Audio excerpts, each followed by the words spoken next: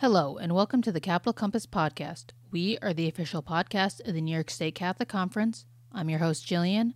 Today, in episode 12, I'll be talking with Edward Mechman, Director of Public Policy and Director of Safe Environment at the Archdiocese of New York. We'll be chatting about the clergy sexual abuse crisis in the Catholic Church, how the Church has responded in terms of protection of children and vulnerable adults today, and how we move forward in the future. This discussion may be triggering for some survivors of abuse.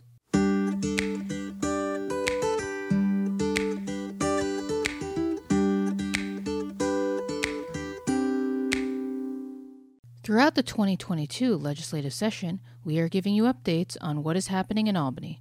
Without further ado, here is your Legislative Minute.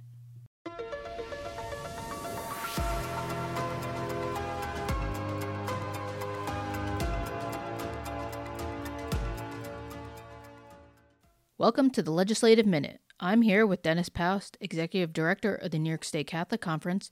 Today, recording the Legislative Minute, it is March 14th, 2022. Dennis, can you tell us what's been happening in Albany recently? Hi, Jillian. Yeah, so we are hot into budget season now in Albany. The budget is due April 1, so legislators are working overtime and negotiations are beginning. The governor has put out her executive budget. That was in January, and now each house of the legislature this week has introduced their one-house budget resolutions, they're called. It's sort of the answer to the response to the governor's proposal, which adds and subtracts from what she has suggested, and they try to reach agreement. Our main budget priority on the education side I wanted to focus on this week is Governor Hochul has increased the Health, Safety, and Security Grant Program for non-public schools from $15 to $45 million, and for the first time has added capital needs, critical capital needs to that funding stream, very important to our Catholic schools. And she's also proposing to increase STEM instruction reimbursement from $40 to $55 million. And finally, she did not include funding for reporting of childhood immunizations.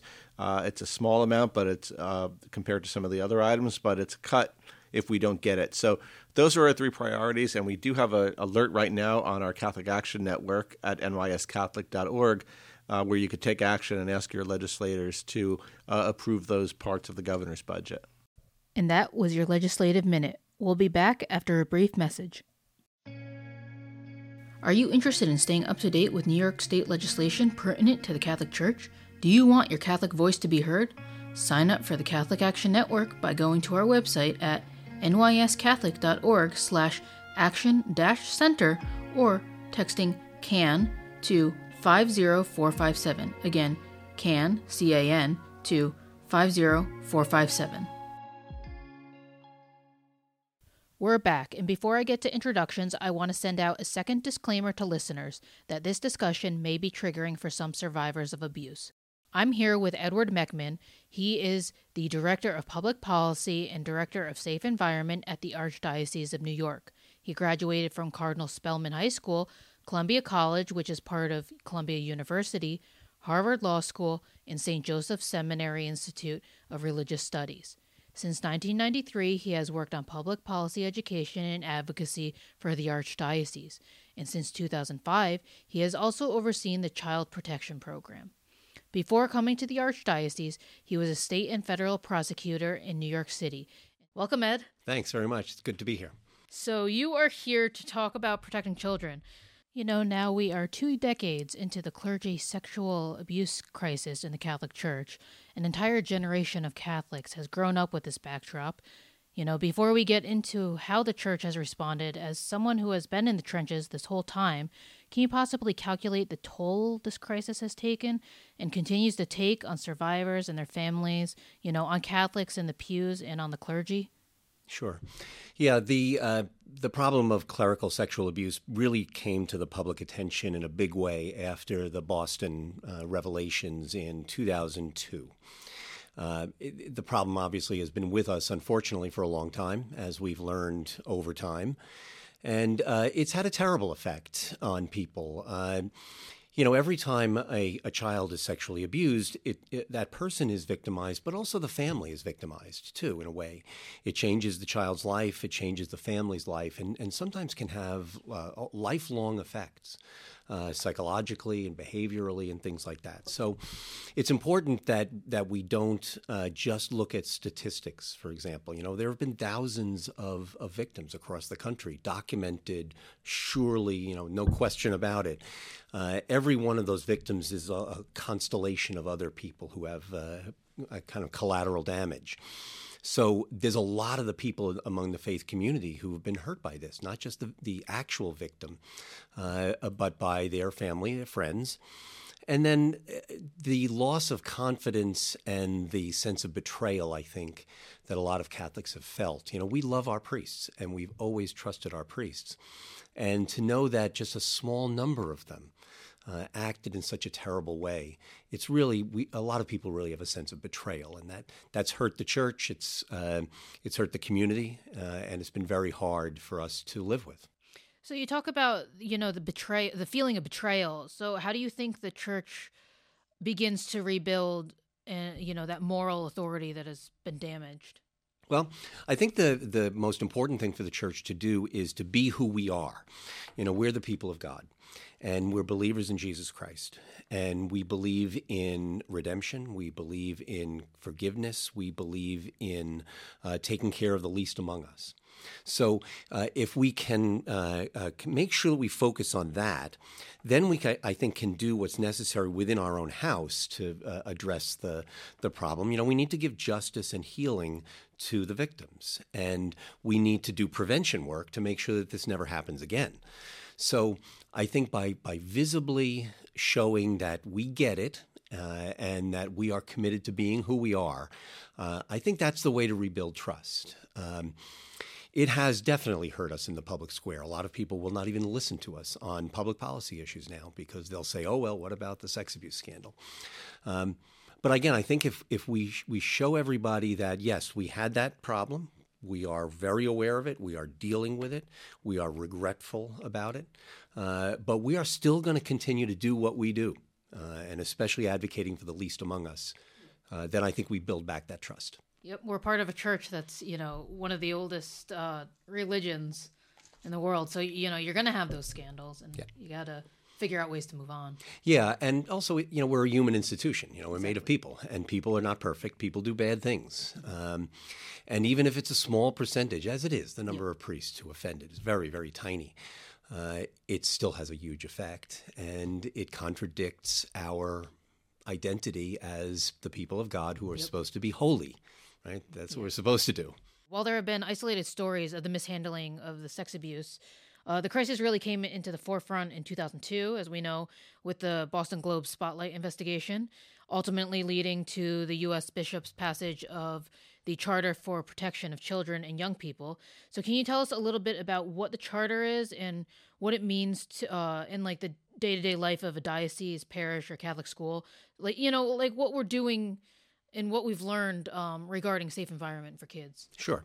Well, the charter came about in 2002. The bishops had a crisis meeting in Dallas, so that's why it's sometimes called the Dallas Charter. Its technical title is the Charter for the Protection of Children and Young People, which is quite a mouthful. The charter is important in a lot of different ways. In this whole sex abuse crisis problem, you can really divide time into two categories. One is before the charter and the other is after the charter. And things have dramatically changed after the charter. It really reflects just a fundamental paradigm shift on the part of the bishops and the people of God in how you deal with this situation. Before the charter, it tended to be treated as a very individual thing. It was not seen as a systemic problem. It was dealt with usually on the quiet. It was dealt with really probably way too much confidence in the ability of experts to advise us, particularly psychologists. Many bishops put men back in ministry after psychologists told them, well, he's either cured or it's manageable. And now we know that was a catastrophic decision. So the charter was the breaking point. I think at that point, everybody realized, hey, wait a minute, what we were doing before was not working. So we need to do something completely different. So The charter brought in more transparency, first of all, which is a big problem, in general in any institution. But the church, we have a lot of rules about confidentiality and secrecy. So more transparency has been tremendously important. We have to issue reports. We have to be audited every year now on our child protection efforts. The audits are published. All of the numbers are published about what happened. So transparency has been really hugely important. We've all had to institute written policies that everybody can see about what we're doing and how we're doing it. We, in the Archdiocese, we were fortunate. We had a policy before that actually was pretty good. But a lot of dioceses, they didn't have a systematic policy, and the charter brought that in. When you have a how-to and what-to-do list, it really, I think, affirms people that, all right, these people know what they're doing, and yeah. So the other part of it is that we then instituted prospective protection programs. That's the Safe Environment programs or child protection programs. Everybody has to be background checked. There's training that everybody has to go through about codes of conduct and how to report incidents, things like that. So that has just made a dramatic difference, and it has a big difference on the really local level at the parish level, because everybody who works with minors now has to undergo training. They have to undergo a background check. They're being supervised by people who are aware of warning signs, and codes of conduct are being enforced, all of which is just crucial. Child sexual abuse is a crime of opportunity. So if you reduce the opportunities, you can prevent a lot of the problems. Exactly. This segues great into my next question, because, we've seen child sex abuse scandals in every sector, public schools, sports, the Boy Scouts, things like that, as well as obviously in the church. So this is obviously not an excuse for the church's role or to minimize, the horror of the clergy abuse crisis. But, it does speak to a wider societal problem that requires societal solutions, doesn't it? Yes, absolutely. Every organization that works with minors has a problem with this, and especially because in the old days there weren't these policies, and it wasn't on the radar screen that we had to avoid any opportunities. The most sexual abuse actually happens in and around the home, which of course is the place where there's most opportunities. So I think what's happened a lot, and it's fortunate because it's concurrent with what we've been doing. There's so much more awareness on the part of parents and on the part of younger generation about not being alone with people, watching out for what's being sent to them over the internet, all that kind of thing. And these, I think, have helped to reduce the numbers. So the reports say that the numbers just in society in general of sexual abuse have gone down. Certainly in the church, it's gone down to a very, very tiny number. But I think this awareness across the board of we have to put in place policies, and children themselves are so much more aware, and parents are so much more aware of the opportunities and how to get rid of them. And that's just had a huge impact. Yeah. So that's our plan going forward, is to continue to do this, to try to keep this horrible crime down to the absolute minimum. Yeah, I don't think, this is kind of my perspective of this, but, like when you were growing up, you weren't necessarily taught the same things in terms of don't talk to strangers, or because I remember when I was a child, my mom always told me, like, if a man says he's injured and needs help getting into his car, wants to show you his puppy, do not go, Right. Yeah. It's such a generational difference. I mean, I went to school in the 60s and 70s, and there was none of this. There was, of course, sexual abuse going on. We know that. It wasn't talked about. No one was even aware of it. I mean, the things that we used to do when I was a child, no parent would allow that anymore. And that's good. Yeah. That's good. The thing is that, and people worry, well, can we still deal with minors? Can we still do our ministry even with all these rules? And the answer is, of course you can. These rules, even in school or in the home life, they enable people to do this work with minors, and they enable minors to have fun and grow in a safe place. They don't ever have to worry about that. They can go to religious ed and learn about Jesus. They can go play basketball and not have to worry in the locker room, all that kind of thing. The rules help. there was a lot of freedom that we had when we were minors, but that wasn't always good freedom, and that caused a lot of problems. So, turning back to public policy for a minute, the Catholic Conference has expressed concerns about a bill called the Clean Slate Act, specifically regarding our ability to protect children. So can you tell us about that bill and, what specific concerns, you have, or perspective from somebody responsible for Archdiocesan Safe Environment Program? Sure. Yeah, the Clean Slate Act is a bill that's in the state legislature. It's similar to bills that have been introduced and passed elsewhere. We have a bill in law in New York City, the Second Chance Act. They're really an effort to institute a kind of restorative justice approach to criminal justice, a way of trying to restore victims to their pre-victimization state, return offenders to a productive life in the community, and maybe try to change our state of mind away from this very punitive, retributive approach to crime and punishment, and try to be more healing, okay? The Clean Slate Act basically says that after a certain elapse of time, a person's criminal record is sealed, and with very few exceptions, nobody will be able to get access to that. And what that's designed to do is address a real problem that offenders have. You want guys to come out of jail or come out of the court system and be able to be productive. And if you can't get a job because you had a criminal record, you can't be productive. And it really is a major problem for offenders. So, again, the Clean Slate Bill automatically seals convictions after a certain amount of time. We're all in favor of restorative justice, and we want to give guys a second chance. We want them to get jobs. We would love for people to come out of prison or wherever and become productive members of the community. We don't want the rates of recidivism to increase. Absolutely. And the way you don't do recidivism is make people, get them a job and get them a normal life, right, where they don't have to commit crimes. So the problem, though, is this really restricts the kind of information that we can get as a church as far as what a person's background is, because there are only a very few exceptions in the Clean Slate Act. Currently, how it's written. Yeah, and so things, a lot of crimes that have to directly do with the welfare of minors, homicides even, assaults on children, dealing drugs near schools, all these things that are clearly directly related to child protection, we won't be able to get access to those.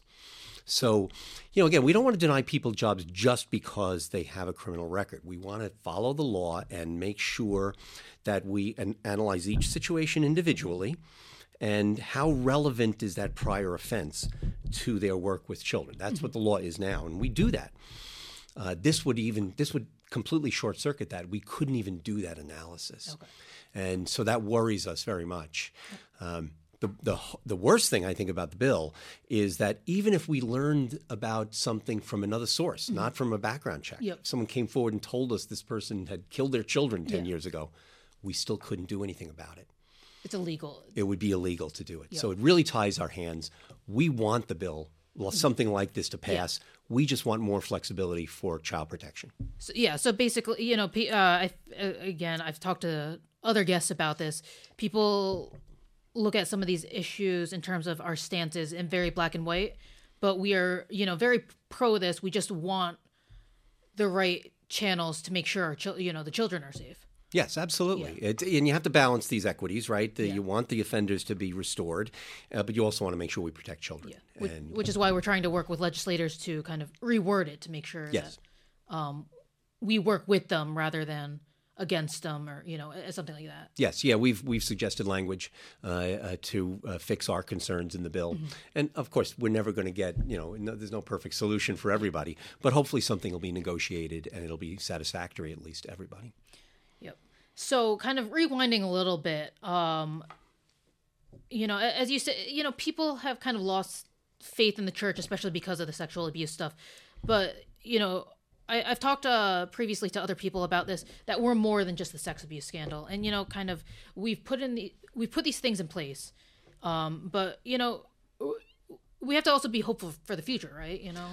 Absolutely. I think a lot of people were disillusioned by the sex abuse scandal, and but I think looking forward, they come to church and they see the church that loves them.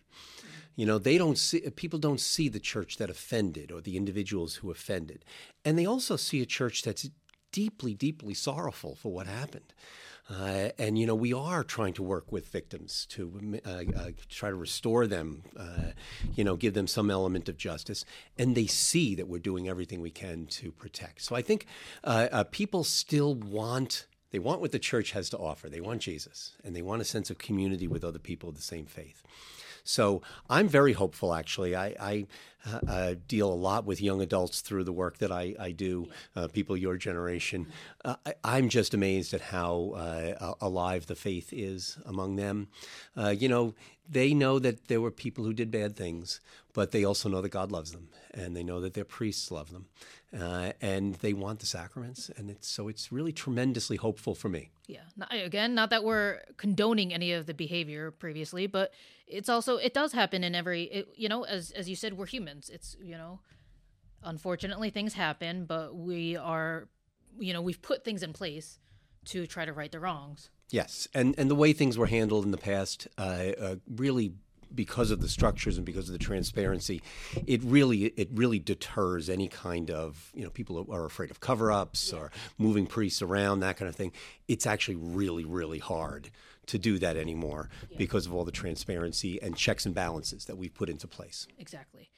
So I just wanted to get that out to the listeners, So finally, just on a personal note, you began your legal career very differently than where you've ended up. As I said in your intro, you graduated from Harvard Law School. You were initially a federal prosecutor before coming to the church to work on public policy issues, especially related to life. And in recent years, to be Cardinal Dolan's, point person on safe environment. Can you just reflect on how your personal career journey has led you kind of here? Sure. Well, when you graduate from law school, you want to be the best attorney you can be. Right? That's what drilled into you. And a lot of people, you go into particular jobs because you want to be the absolute best at that. So I wanted to be a prosecutor. I was always interested in fighting crime. Just one of those things. So I tried to be the best prosecutor I could be. I was I think I was very aggressive, very effective, classic prosecutor kind of model. Over time, though, I started to get a little disillusioned over what I was doing. I was doing organized crime investigations, very difficult cases. You deal with very difficult people, and one of the things you have to do is you have to get people to cooperate with the government, and that's a very hard thing because you're basically using people to get other people. And I was starting to get a little disillusioned with that. It was too much power, I thought. All for a good end. I mean, the people we were after were bad people, but I just wasn't comfortable with what I was becoming. Power can have a bad effect on our character, and I started to see that myself.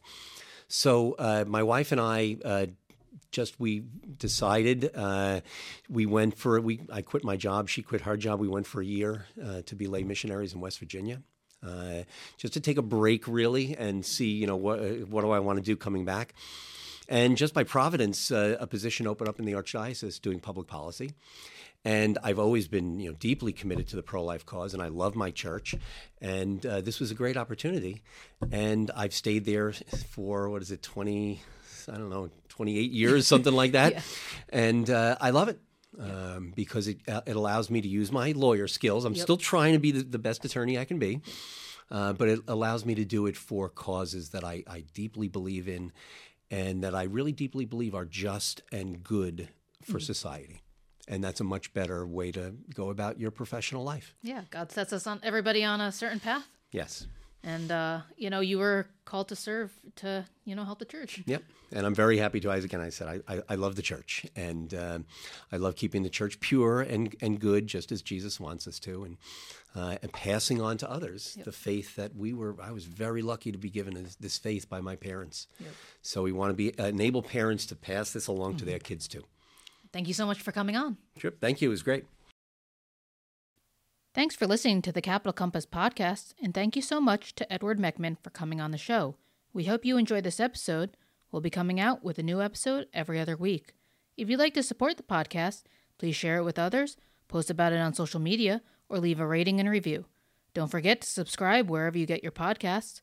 And to catch the latest from the conference, you can follow us on Instagram and Twitter at NYS Catholic Conf and on Facebook at NYS Catholic Conference. Thanks again, and God bless.